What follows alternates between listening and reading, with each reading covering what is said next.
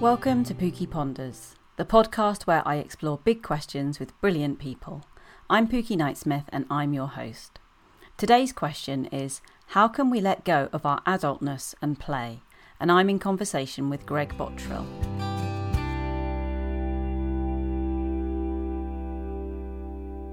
So my name's Greg Bottrill and I'm the author of two education books called Can I Go and Play Now?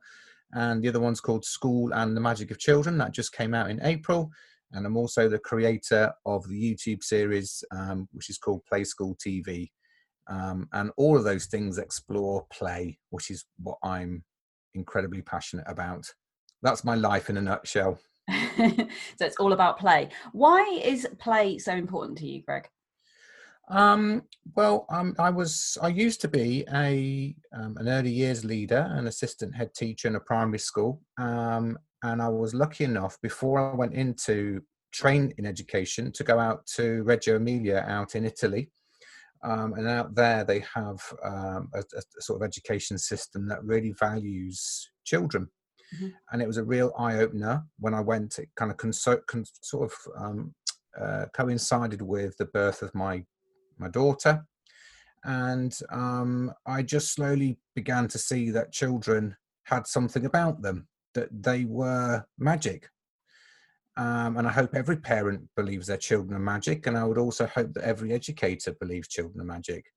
And it kind of, I don't know, I saw it as it opened a door, because I do believe play is like a door that you have to step through, and once you've stepped through it, you never want to go back.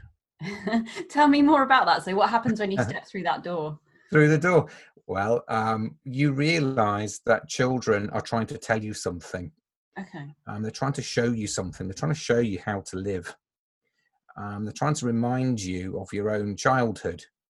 I'm a great believer that our identity is born within our childhoods. And unfortunately, education systems in the Western world, much of the Western world, deny us who we really are. They take away our creativity. I greatly believe that children are born mathematical, and the system, because it is a system, takes that away from us. And I've said, and I think, if you've got your own children, most parents would see that our own experiences of school. I think if we held a straw poll and we asked adults who's good at maths, mm-hmm. most adults would say that they're not. But that was what they were taught by school. And so I'm really just interested in how play, and more specifically how childhood, can come alive within our education systems, because I believe it absolutely can, especially in early years, or in early childhood, as I prefer to call it. That's my greatest passion, is trying to show that play, it's not trivial, it's not fun, even though it is. Mm-hmm. It's something far deeper and richer than that. And so am I understanding correctly then that you kind of feel that this is something that we're born kind of able to do, but we kind of unlearn it over time? Yes. Absolutely. So I'm an adult who's not very good at play. I'd like to be better. Mm-hmm. So what do? I need to copy children, or how does that work? In a way, it is kind of like that. We are as adults, we kind of sort of center around the idea that we are the ego, and we're the controllers of learning, and we're the controllers of children. But children are actually, they're full of ideas and wonder. And maybe in our own childhoods, maybe we didn't have the opportunity to have that wonder. Maybe we had to learn it for ourselves over time. Not everybody has a great childhood. I accept that. But children are trying to remind us of what life can actually be. And I often talk about looking for life in the small corners of the world. Children, they just see things differently to us, and it all comes down to this idea of the cardboard box. How children see a cardboard box. Me as an adult, I see it as something really frustrating that I've got to break up and recycle. It becomes something impractical. Whereas a child will see the infinite opportunity and potential within that box. So it's something I call the seventh sense. All children have it to a degree. They see through the objective reality that we think the world is, and they see the potential, the infinite potential in everything. So that's why things like a wooden block are really, really important for children, because the wooden block can be anything. They can interpret it with their seventh sense to become anything. So in terms of the toys that we choose for children, it's really good to try as best as we can to try and choose toys that are open-ended so that children can interpret them. And then as parents and as teachers, because the teacher and the parent they're both teachers. Going back to the Reggio Emilia, where I went to out in Italy, they believe that the first teacher is the parent, the second teacher is the child, is the teacher, and the third teacher is the environment. And the teacher and the parent are kind of like the electrons going around the child, and it's about listening. Okay. Often in our education systems, we're very quick to tell children to deliver, because what we have is we have a system whereby we want to test children to prove the value of the education system. So all of this is adult world stuff. It's just the adult world trying to prove to the adult world that it can do its job. But what happens is children and childhood gets put to one side. And a classic example of that is today, the government have announced that the phonics screening test is going to come back in for year one children in the autumn term. So we've been through all of this coronavirus upheaval. Children are resilient, but many will be coming back frightened. Many will be coming back with great mental need. Ultimately, what play holds for them. But the government, the Department of Education, have decided that the children need a phonics screening test. And to me, it tells me where we value children in this country, that we don't value childhood. And it's that thing of with parents is trying to show parents that we need to. Yeah. We need to value children. It's not just parents go to work and children go to school, and it doesn't matter what children do. It matters hugely, even more so now, I would argue. And, knowing your work, I would hope you would, I reckon you would agree with me. Absolutely. I think that kind of, play and nurture and creativity feel like the most important things for me right now. What do you think the children should be doing instead of a phonics screening test and all the prep that would mean? Well, it certainly doesn't need to be done in the autumn term when children come back. That's not the thing that they need to be confronted with. It needs time. And unfortunately, that's something that the adult world can't seem to give children. Children need time. That's what parents need to give children, is time. Time to be around, time to listen, to chat, to explore together. The kind of sort of pedagogy that I talk about in my two books is about this idea of co-play. The adult and the child play together. So the adult kind of steps down and allows the child space and time to wonder and to question, and the adult questions and wonders together. So it's rather than the child has to get up to the adult world, it's more of a collaborative, cooperative approach. Because ultimately what play does, because it's in your DNA and it's in my DNA, it's in everyone's, in our bloodstream, play. It's how we make sense of the world. You can't, no matter what the adult world does, they will never take play. That's its strength. They'll never take play out of children's DNA, ever. They can't. No matter what tests they put in, they'll never take it away. So the idea is that play is a gift to us. So if we go into play, if we open up that magic door and go into the world of play as a co-player, as an adventurer, then we can sprinkle skills over the top of children. We can do reading and writing and mathematics, but we do it through their play. And so it's just it flips the way that we see education, where the child has to, where the adult's up here, the controller of learning, whereas ultimately it's about letting go of that control and allowing children freedom and choice, because it's the freedom and choice that make who we are. So how do you become an effective co-player if you're perhaps used to a slightly more rigid routine? Maybe you're a teacher who gets how to prepare a child for a phonics test, and you're in that system. How would you step out of that and become a co-player? Well, it's hard. It's not easy. It's not easy because the system, as it stands, isn't about co-play. It's about the delivery of knowledge, Mm. and it's about children being compliant to the teacher. It always frustrates me when the BBC put photographs online of classrooms, and they always put a photo up of children behind a desk, because it just reconfirms this idea that learning only happens at a desk, but it doesn't. Children aren't programmed to be sat behind a desk. There's, the children need to be active. They need to be outside. They need to be able to explore.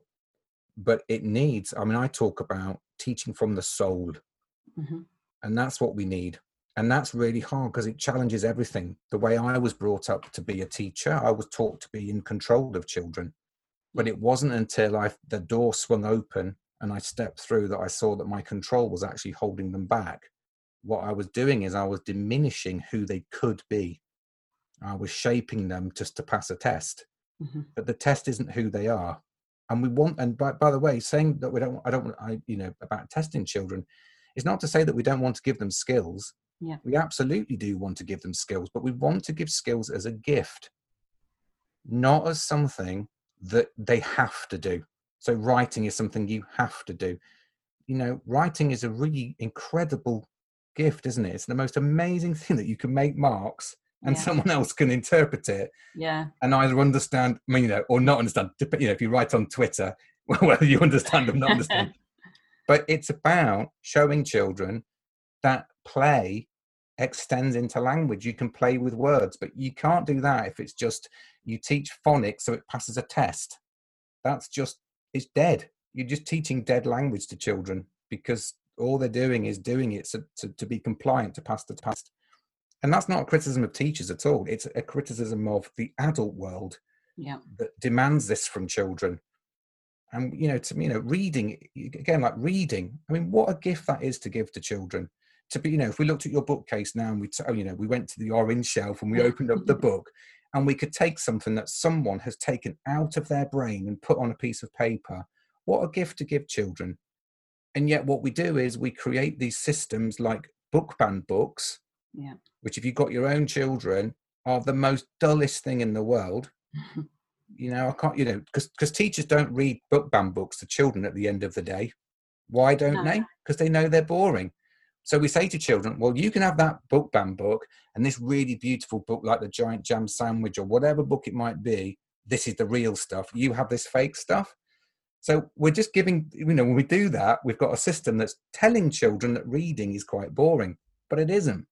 It's the most amazing thing, I would hope. And judging by the number of books on your bookcase, I can see your books are in colour order. I love them all. What teaching from the soul sounds like quite a bold and brave thing to do. Tell me more about what would that look like? Like take me into, one of your classrooms, say. Teaching from the soul is about the connection that you have with the children in front of you. So it's about going into the children's play to understand who they are. So children not only have got magic, my belief is that they've also got a mystery. They're telling you about childhood and they're telling you about themselves. They're telling you how they interpret the world and how they're interpreting themselves within the world. So it's our job to make time and space to go into that, to go and learn from children. So again, it's this kind of flip, if you like. And ultimately, what I'm not then doing is just taking a teaching scheme or a topic and saying, I think this will do, or I taught this last year, so I'll do it again. That's not teaching from the soul. Teaching from the soul comes right from here, because it's almost like if you didn't do it, then I talk about the world of good things. We want the world of good things for children, don't we? I think we do. I think children deserve it. They deserve adventure. They deserve magic. They don't deserve just tired kind of just regurgitation of stuff. And to me, the only way to teach them the soul is through play. And I talk about play and not play. So there's play, which is where children are choosing for themselves, Mm-hmm. and they are playing with whoever they wish to play with, and they are interpreting the world. And then there's not play. They're the moments where I call them to me to teach them a particular skill that I know that play can't quite do. As in, if I'm going to teach phonics, for example, I wouldn't necessarily just stand in the middle of the room showing, 30 children flashcards, because they're not going to look, and also, the richness of their play is far better. But then I do a bit of not play, a bit like coming to a base camp and saying, on the adventure, right, for this next bit, we're going to need these skills. And I talk about tight teach. So that's like a tight teach of not play, and then into open play. So the two work together. Okay. So like co-play is like you go into play, and then at moments children come to you as well. But they only come to you because at that moment you've got something magic to show them, whether it be a story, whether it be something to do with phonics, whether it's, something amazing about number. And all the time in the play, what we do is, if we're co-playing, we're just popping up skills all the time, because play doesn't recognize a curriculum. There is no curriculum in play. You can take learning anywhere, literally anywhere. So how do you plan, though? I mean, you don't. You can't plan play. You can't plan for the children. But you can plan for you. Okay. So for example, if I know children are struggling with a certain thing, I plan what they need in terms of the skill. So then I'm looking at what they're doing within their play as to how I can sprinkle it over the top. But they're not defined by that next skill. I will just see where the play will take them. So the traditional model of teaching is you plan for the children. Yeah. But this model is you plan for yourself. Okay. Because if we accept that play is choice, I don't know what children are going to do. And that's the biggest thing that stops co-play. It's the biggest inhibitor for teachers who won't play, because they've got to let go of control. Yeah. And we're raised in control. So it's like you have to, but you do get the control back in a way, because you're planning for yourself. You know what you're going to do, but you don't know what the children are going to do. Oh, I feel a bit edgy just thinking about it. Yeah, but that's it's huge. It's a really big way of, it takes faith in children massively. And we mustn't forget, it's not just the children don't just come in and play all day. Some places do that. In my version of co-play, there are those moments when children do come to you, because I want to open up some kind of magical gift to them, whether it be a new math skill or what have you. But children will then be operating within the room in the play that I have created for them. Like I call it like a learning landscape, that they're going to go in, they're going to have an adventure, and you know what, I'm coming with you, and we're going to go and explore this together. And it can be really it can be really difficult for teachers to do. The main thing is it's about childhood, and when does it end? When does childhood end? To me, it doesn't end at 5. No. And it doesn't end at 6 or 7 or 8, 9, 10. I don't know what, I personally would say it doesn't end until it's 18. And part of childhood, to my mind, is that children need choice. And they need to be able to collaborate, not be sat at red table, green table, blue table, yellow table, and be defined by their ability, because play doesn't see ability. Yeah. Do all children come with the kind of the skills and the understanding and the confidence to play well, or are there things that you need to teach and establish to? Yeah, there's certainly, you have to have what I call play parameters. You have to have rules. Yeah. It's not a free for all. And again, part of the difficulty of play, because it's freedom, the difficulty that the adult world has with play is that they haven't set it up and they haven't controlled it, so they worry about what's going to happen. Yeah. And that's perfectly natural. And sometimes it can seem like you don't know what's going on, but the children do, because it's their play. Yeah. And that's where, when you go into it as a co-player, you begin to understand the mystery of what's going on around you. Certainly there will be, you need to have those play parameters in place but you agree them with the children, not don't do this, because that's just control. Or if you do this, I'll give you a sticker. So again, this whole idea of just rewards for children creates the culture where children are doing it so that you are pleased with them.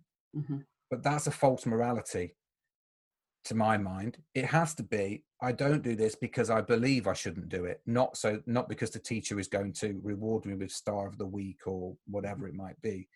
So it's trying to, because children are really capable of negotiating their own parameters.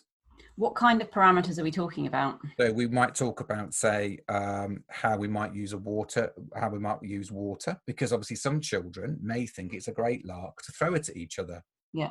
But the idea being is that if you're doing that, you're stopping other children from learning. And it's about trying to show children that they're recognizing their value of their play. Because the adult world often talks about you work and then you play. When they go through school, you have a lesson and then you get your playtime. The playtime is the reward, but play is the reward in itself.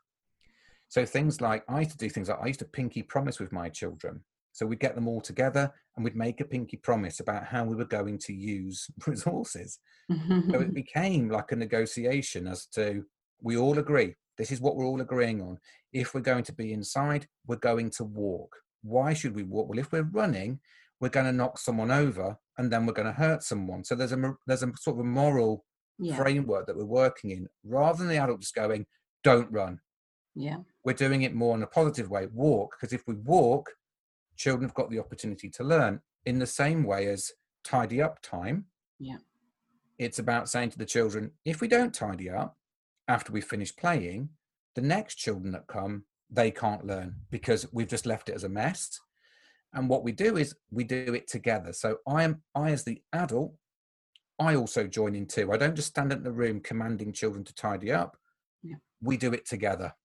It's the idea of like, let us do it together, so that the children see that I'm no different to them. I'm not above them.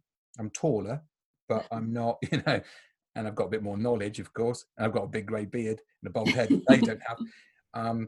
But the idea is that we're working as a team. We're a community. Yeah. And it can be really, really powerful. And do you have kind of particular sort of activities or kind of go-to modes of play that tend to kind of work better, or is it very free-flowing? It can be very free-flowing. I often, again, a lot depends on, the key to it all is the landscape that you set up, the resources that you enable children to interact with. Yeah. So there's a big long list of things that children, really love. And the idea is that we're always interrogating and asking what we put out, what skills it's got within it, how children use it. Yeah. Because the moment we start doing that, so we see how children interpret certain objects, what it does is it gives us an idea of how other children will do it as well. Yeah. So children are kind of passing their gift to you, which you then pass on to other children that weren't there in that particular moment. And children will latch onto it more because it's come from the world of children, not from the world of adults. Because actually children do listen to children far more than they listen to adults. Like they really do. They really do. They learn more from children probably than they do from the adults. So if children are learning through playing and your classroom is a place of play, then what happens at playtime? You don't have them. You don't need them. We just used to just go on through. Just have the whole, because playtime is there as the break for children to run around. But if you have a play culture, as I call it, your play culture enables children to choose to go outside, because outside has equal value to inside. Mm-hmm. The learning will follow them. Maths and writing, reading, all those things will follow them because it's in them in here. Yeah. So rather than it being, we've done our work and we go outside, the children are. And again, so it's a different way of working. You have to forgo your cup of tea at playtime on your quick chat in the staff room. But what it gives, I talk about a play sandwich. Okay. So a play sandwich is where you do like a bit of not play carpet time first thing. It might be some storytelling or something. Yeah. And then you have a big chunk of play, and then the other bit of bread is a session of phonics at the end, or some maths, or whatever it might be. So you've given that really big chunk of time in the middle, because it's that bit in the middle that's going to be the most exciting part. No matter how brilliant your carpet time is, the excitement is in the middle, because children are now playing and they're showing you the world and they're showing you who they are. And do you find that other people that you work with get on board with this and come along, or is it a bit trickier to get some adults to join in? It's a process. It's as I see it, if you're going to go on an adventure, which I believe play is, then we have to accept that some people are not as far on in the adventure as you are. That doesn't make them less of a person. Yeah. It doesn't make them, that doesn't make them a weak practitioner. It just means that those who are further on in the journey, yeah, feel it and are have learned more, if you like, and it's their job to enable the people who are less so to follow. But what it takes is great honesty. You have to be, in this way of working, you absolutely have to be honest with your shortcomings to share them as a team. Why? Because if you don't like playing outside, for example, you will put in, as an adult, you will put in a million different reasons why you don't like outdoor play. But ultimately, the reason might be you feel the cold. And we're great at that, aren't we? Put all the masks up, all the personas. That's what we do really brilliantly. We're really good at that, and we build all the barriers up. But with co-play, you have to be absolutely, really honest with yourself about your practice. And even those who are further down on adventure, they still have to be honest with themselves. And they have to reflect on who they are, because this is about, I believe, it's about becoming a really authentic educator, because you're teaching right out of here.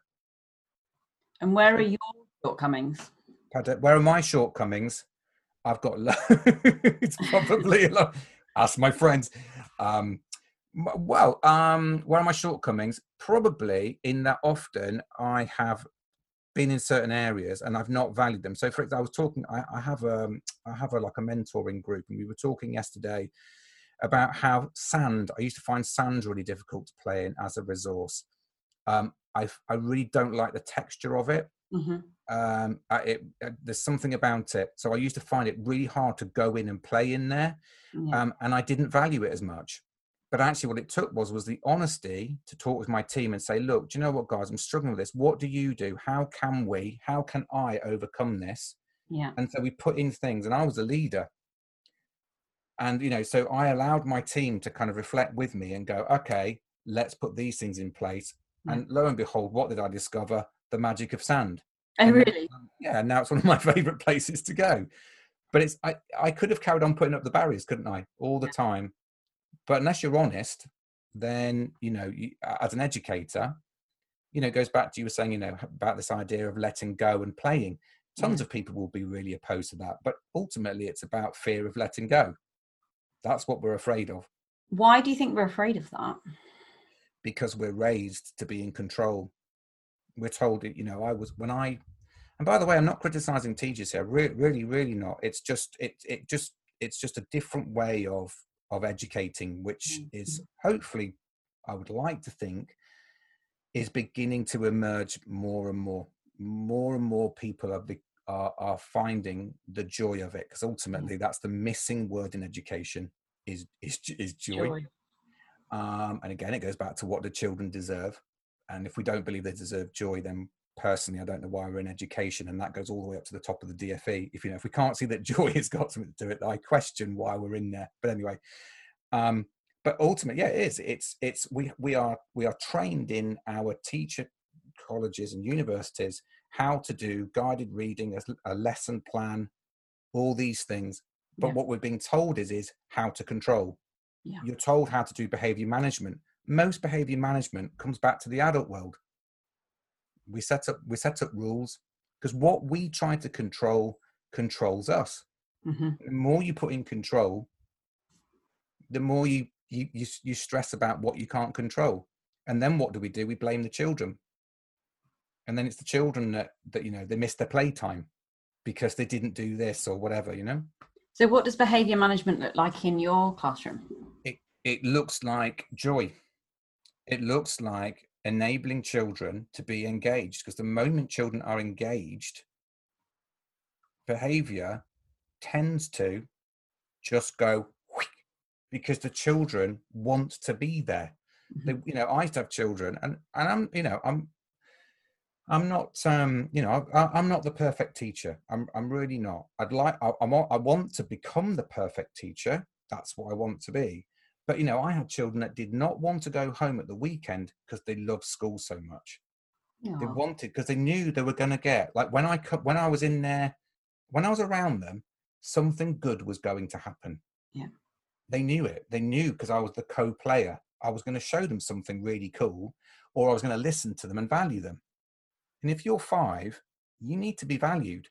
Again, it goes back to this idea of the government's baseline test that they're trying to do, they're talking about, I know they've kind of postponed it for the year, but ultimately children coming into a school, and in the very first few weeks, the adult world goes, here we go, have a test. Mm-hmm. And that's what it is. They call it a baseline assessment, but it's not, it's a test.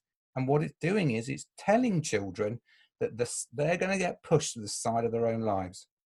You're not important. And that's what it is. Your play is not valued. You do what I tell you to do when you're in here. So the idea is that you have these, you have in terms of behavior management, my way of doing it was to have an agreed set of rules with the children. Yeah.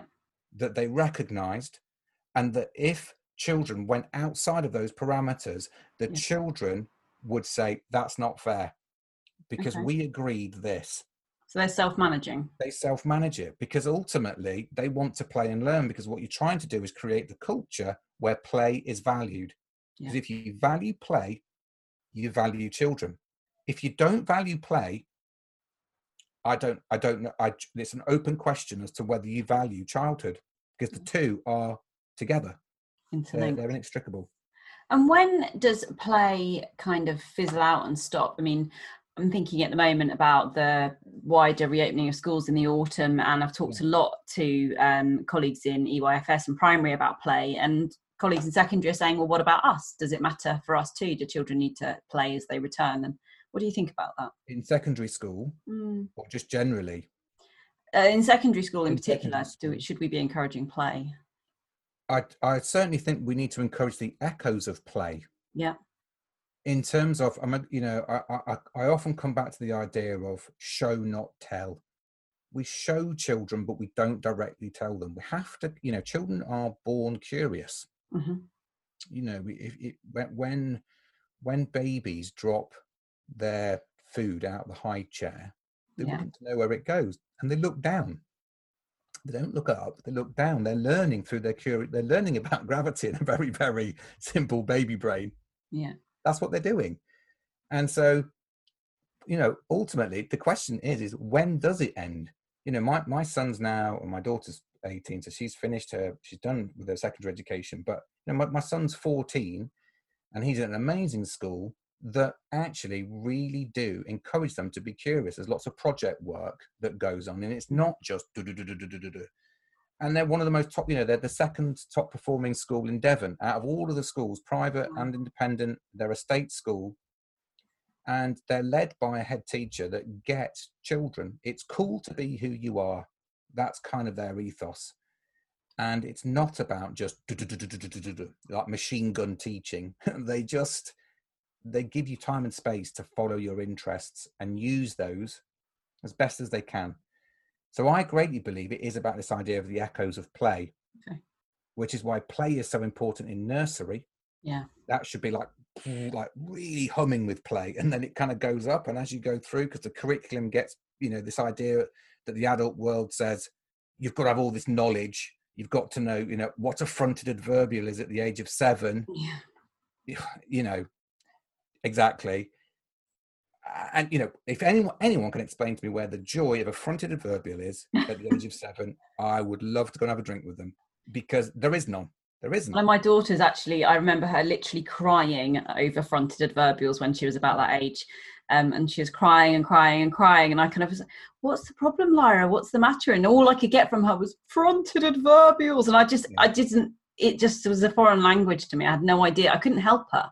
So I didn't understand what the problem was or even what those words meant. Yeah, absolutely. No, absolutely. And it's kind of like what we generally value within our education system. These are the big, these are eternal questions that will ever, they've gone on for years. And the fact that they've gone on for years is ultimately to the shame of our education system, I suppose. My son can do the most absolutely amazing kind of fractions and algebra that just leaves me just like, wow, what is that at the age of 14? And I'm really proud of him because actually he's got an amazing sense of justice. He's an amazing boy, but does he really need to know about all these fractions and etc. at the age of 14 if he didn't have a really good sense of self? Which comes first? Is it the sense of self or is it a fronted adverbial at the age of 7? I would argue it's a sense of self, because we're going to need children to be the adults who are creative and the problem solvers and not just be the robots. We don't need robots. Like, we really don't. No. And how do we support children who might have sort of special or additional needs, for example? Is there any additional work that needs to be done there to enable them to play, or do they? Yeah, they can be. I mean, just thinking about children, and actually my own son, so autistic children, and let's generally speaking now, so I recognized, there was a, I don't want to be too kind of like judge, but they can find it quite hard to play in terms of imagination. It can be quite limited, in inverted commas. What I did was I created something called play projects, which is in my second book, School and the Magic of Children. And play projects is a way of putting a framework over play to enable children and the adult world to see the value of play and its opportunities. They're an amazing way to work with children. And where we've done it in schools, and I did it with my own school where I had two quite high functioning autistic children, but they found imaginative play quite difficult. That it just was transformative, because it was like the adults had just shown them what play is to start with.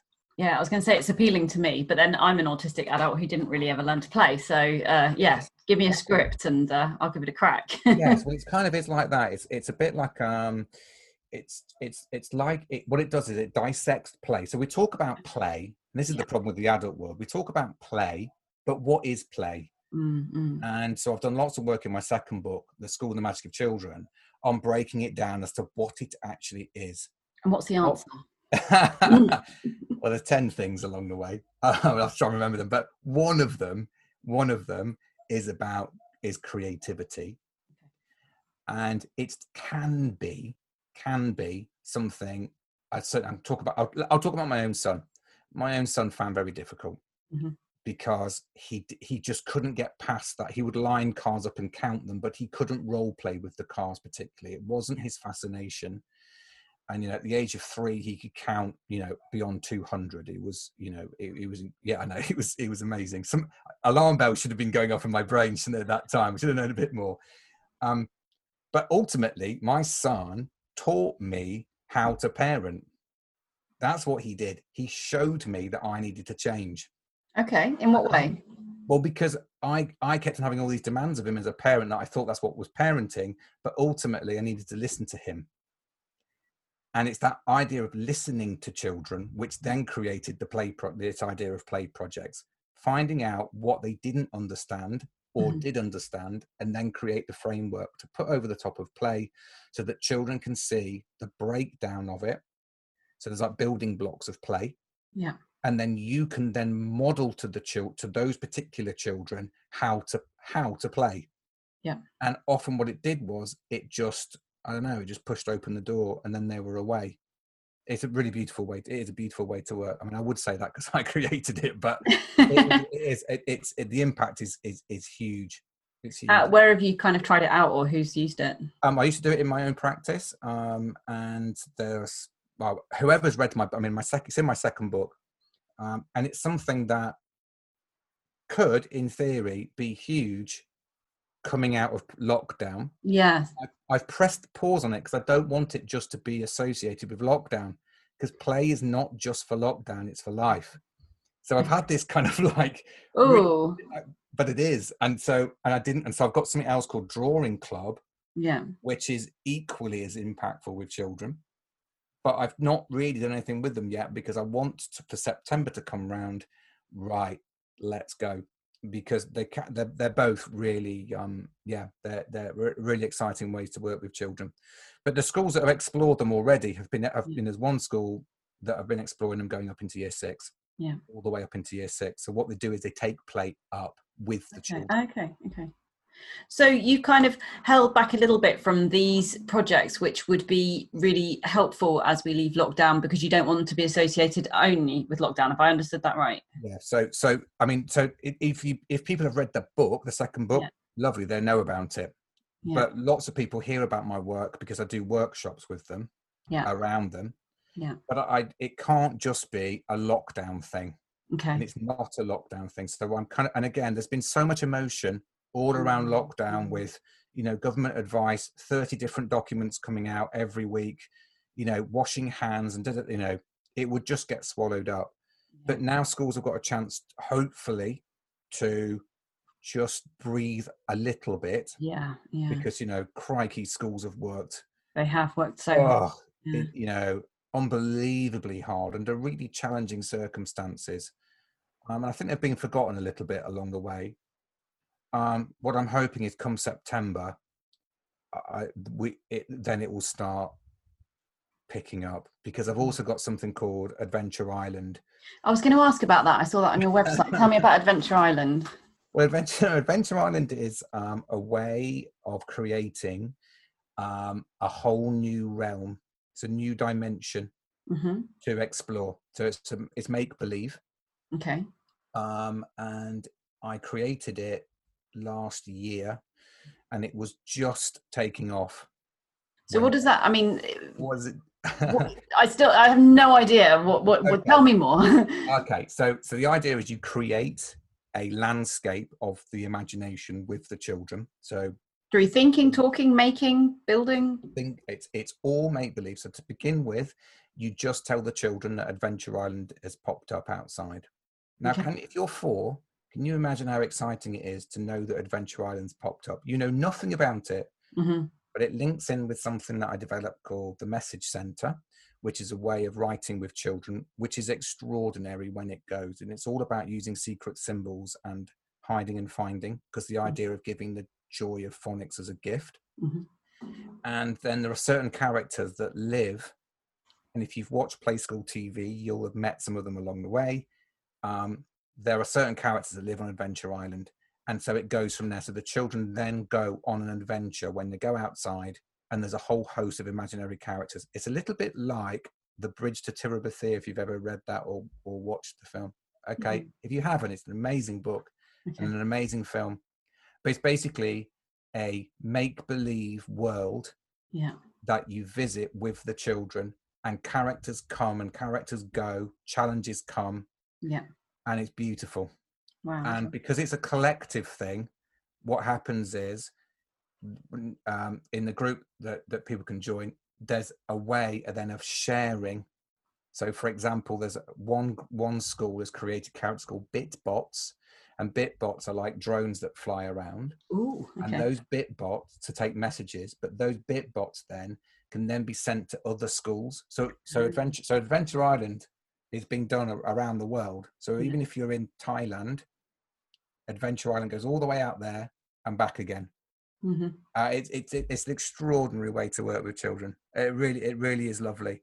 And what was lovely today, someone messaged me and just said, this is the recovery curriculum that children need. It's just rammed with joy and creativity. It is beautiful because, do you know the story Bog Baby? Yes. Yeah. So you use, and there's the min pins as well out of Roald Dahl. So you use characters that the children are familiar with, as well as creating new ones. So the new ones are like characters like Grandpa and the Poggle, and the Bog Babies. So the children then go and make detectors for them, and because they live under the ground. Yeah. And the Bog Babies follow them home. And it's just lovely. And the greatest thing about it is the parents buy into it massively. I was going to ask about whether parents are up for this or They not. love it. They absolutely love it. I've been inundated in lockdown with people sending me photographs of parents who have kept it at home, because everyone lives on Adventure Island, because you believe in Father Christmas if you're from that tradition, and you believe in the Tooth Fairy. And both of those live on Adventure Island. Ah. So you already live on it, but you use it as an educational tool, because there's problems along the way to solve, and numbers, and the characters leave various things for the children. And it's just super exciting. Isn't that just kind of hiding learning in play if there's numbers along the way? And It's kind of like that, but what it does is it's the emotional connection to learning. okay. If you're sat at a table doing a worksheet, who are you doing it for? You're doing it for the teacher. Children aren't stupid. They know they're doing it for the teacher. Yeah. Whereas if you're on Adventure Island or in play, who are you doing it for? Yourself. And instantly you're connected to what you're doing. And the moment you're connected to what you're doing, my belief is you're truly learning, because you're learning for yourself and not for the adult. And that's the beauty of co-play.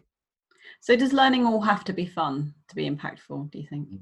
No, it doesn't have to be. It would be good to try to make it be. It goes back to this idea of it not necessarily just being about fun. It's, to me, play itself is a moral imperative. There's no choice to give children play, because it's inside of them and it's who they are. So the idea really is to try to say to ourselves, okay, so how can we, especially in early childhood, make sure children get this adventure? So back off with all the formal sitting at tables. Just leave that. If we want children to be joyful in their learning, let's give them, if we really want children to be writers and readers, let's give them joy when they're 5, not an hour of phonics, just so that we can say that they can pass a phonics screening test, because that ain't joy. So I guess it's about kind of tapping into a motivation, really, isn't it? Making them want to engage. Absolutely. Because they've got it. It's like an energy. Children are dark, they're desperate to play. Yeah. Tell me about Play School TV. So I've had a bit of a look at it, and it looks really fun. Like lots of you in the woods and your lovely dogs Bonnie and Eppie having a lot of fun. Well, the idea with Play School TV is so lockdown came, of course, and there was quite a lot of schools who were really interested in Adventure Island. So basically, Play School TV is me on an adventure with my dogs. We meet all the characters along the way on Adventure Island, and what I'm doing is I'm modeling. It's like one, hopefully, and lots of children watch it, but the idea is it brings joy, it brings learning, it shows that learning can go anywhere. So, for example, there's to my mind, there's nothing wrong with showing 3-year-olds how to count in 100s.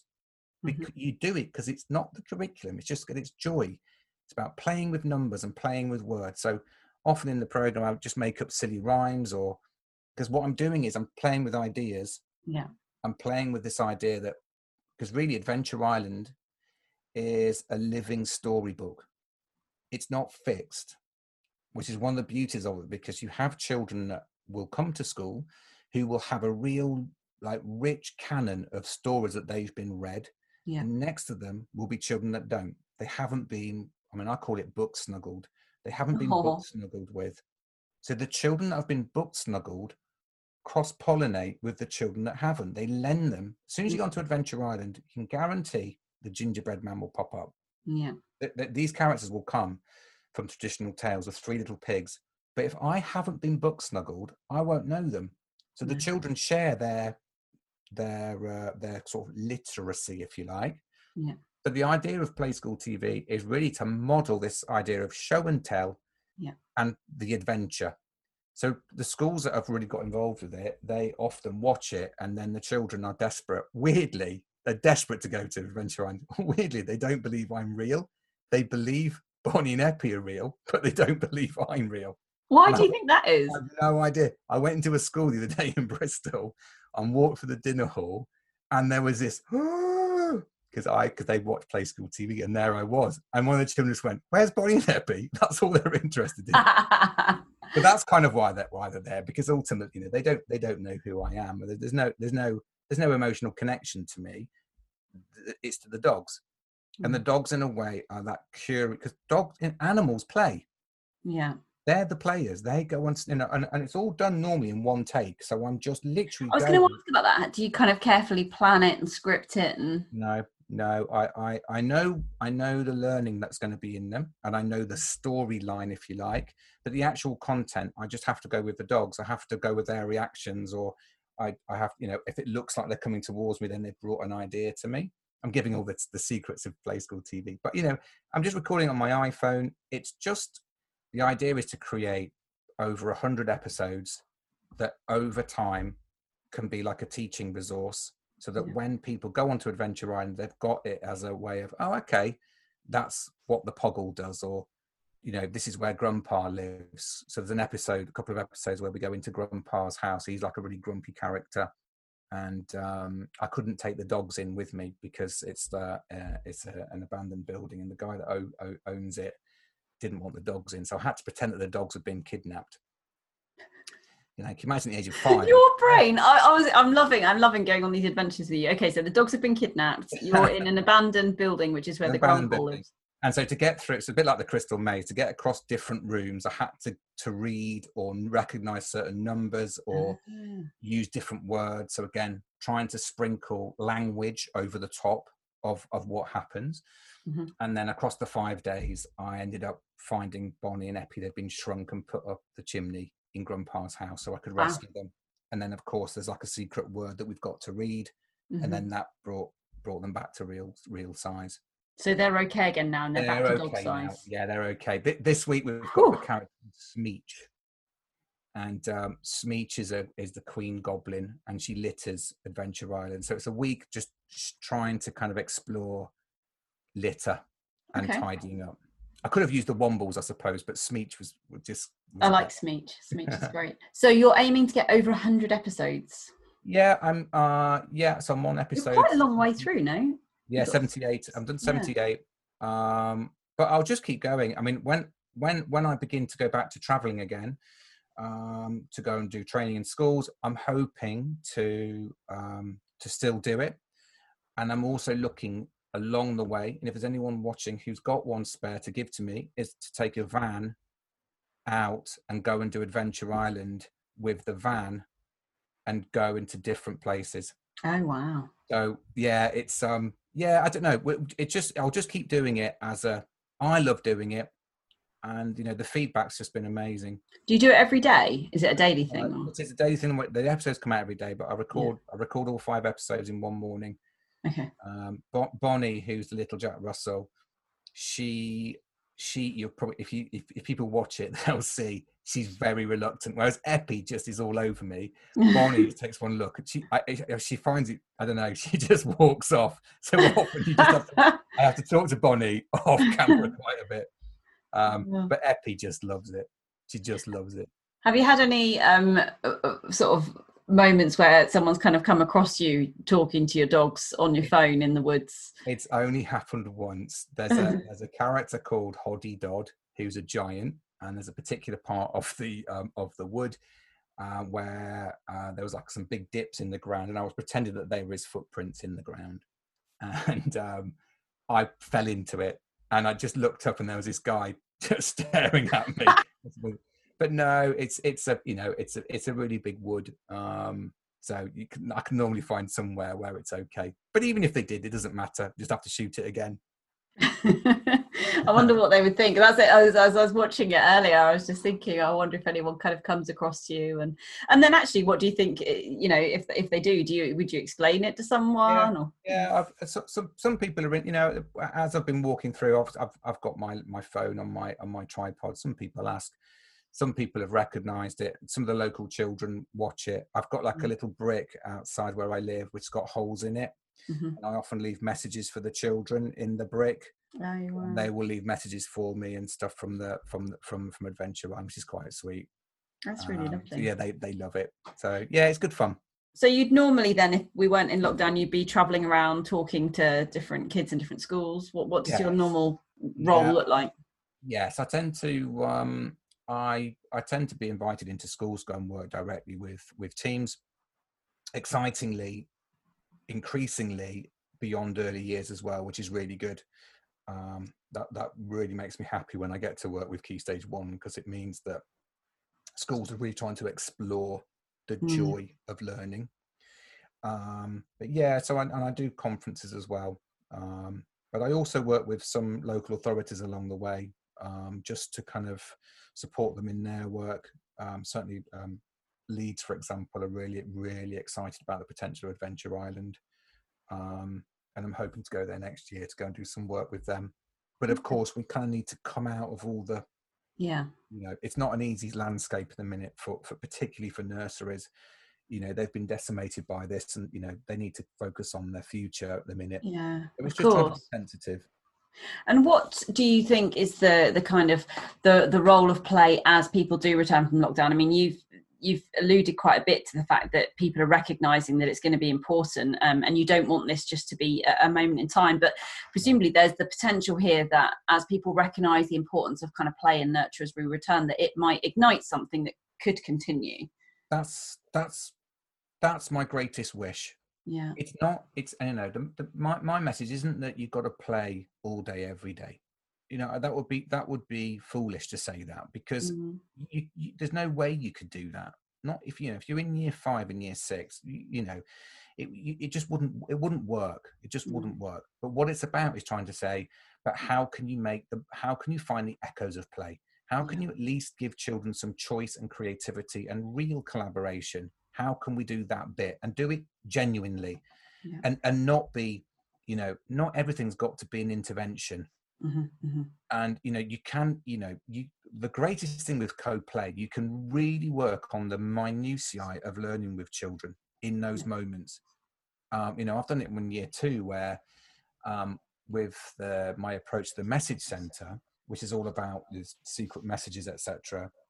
But part of it is the magic of words, and words make things happen, like magic spells. Yeah. And the moment you sprinkle spellings over the top of children's creations to make things happen, their spellings just go because they want to do it rather than having a spelling test.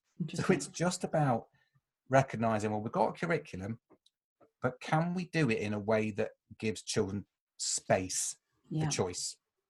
And it's that bit I think I would really try and encourage schools to do.